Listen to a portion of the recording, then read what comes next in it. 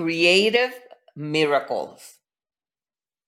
There are three kinds of creative miracles that are needed in these last days. The multiplication of food. And I'm going to give you examples in the Bible where the food was multiplied. 1 Kings 17, 14, and 16. And that is when Prophet Elijah multiplied the widow of Zarephath flour and oil. Later on in the Bible talks about Prophet Elisha. He multiplied oil for a prophet's widow. Okay, so the reason that I want to give these examples to you is that you know this is real. It happened before, so it's nothing new. It didn't happen when we were there, but the Bible says so, and we believe it. And then the prophet Elisha multiplied 20 loaves of bread to feed 100 sons of the prophet. The Lord Jesus multiplied food twice, and once to feed the 5,000 men.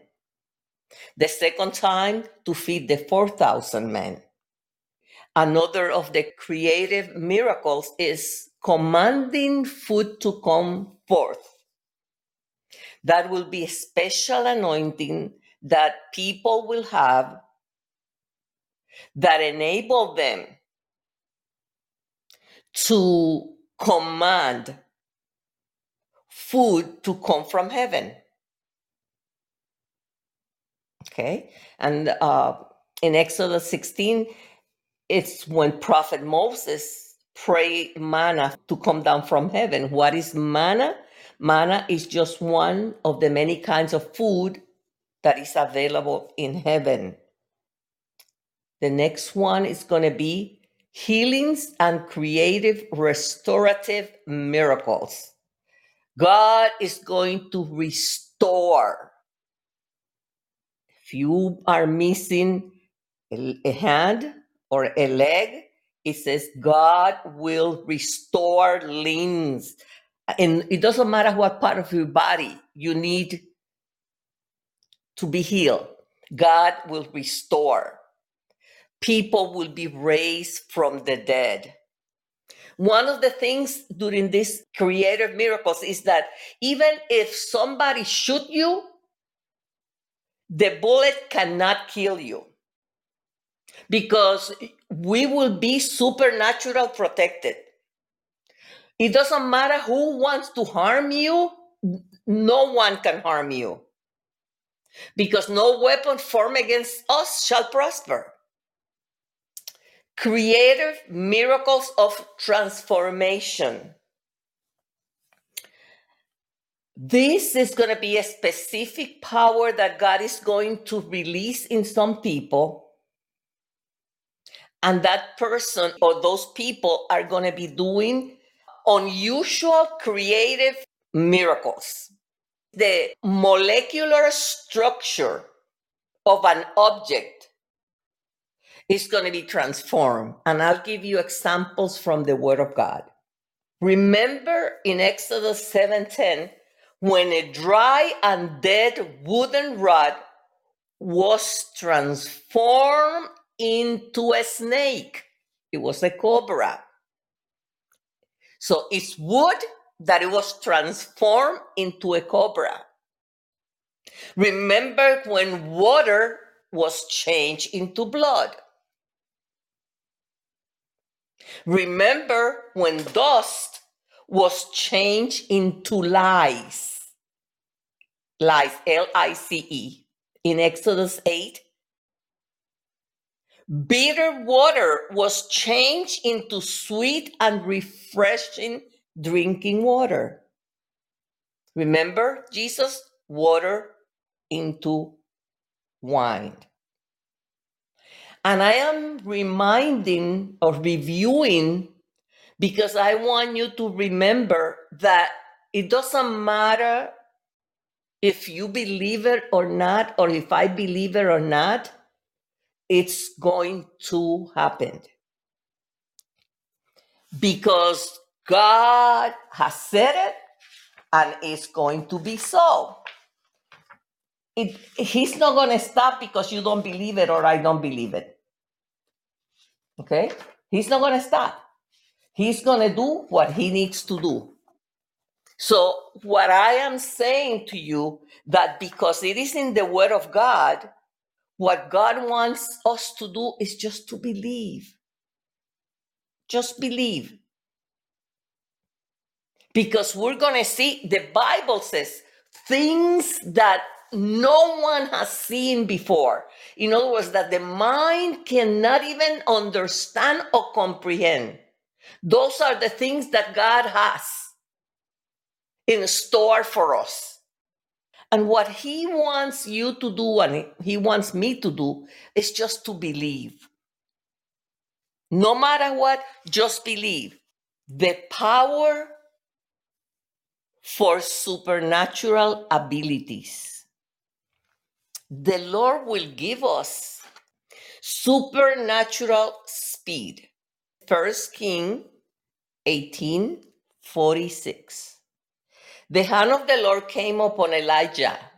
He ran a supernatural speed ahead of Ahab to the entrance of Jezreel. So I want you to know that this is nothing new for God. Prophet Elijah outrun a chariot pulled by at least 2 horses, which speed is about 88 kilometers an hour. You know that the horse's speed will reduce when pulling a chariot to around 45 kilometers an hour. That's still faster than a human. The fastest a human can run over a marathon length distance is about 21 kilometers an hour. The prophet Elijah was able to run faster than the horses because of his supernatural power that came from God. It's going to come the time that we need to run because they're persecuting us and they're going to kill us. And God, by the power of the Holy Spirit, and because he is God, he's going to make us fly away. I believe it with all my heart. What we know today as physical laws of nature, they will be broken by Jesus. It was going to be contrary to the laws of nature.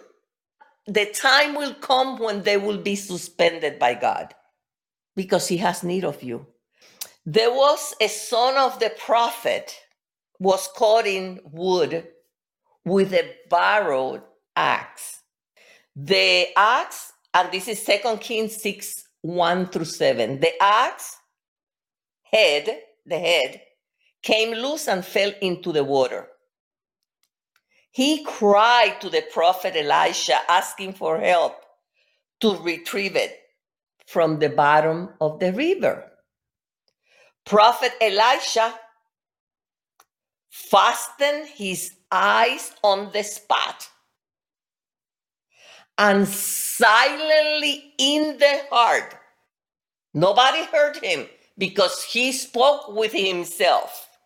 Commanded the axe head to come up to the surface. And it did. The next one is walking on water. The Lord Jesus walked on water. He became as light as a feather. So all the laws of gravity did not take part in this journey. Jesus was not the only one who walked on water. Apostle Peter walked on water a few steps. People criticize Peter. How many of us, or how many of you have walked in water? At least he believed God. And the reason that he could not continue his walk on water, it was because he said it, I feared.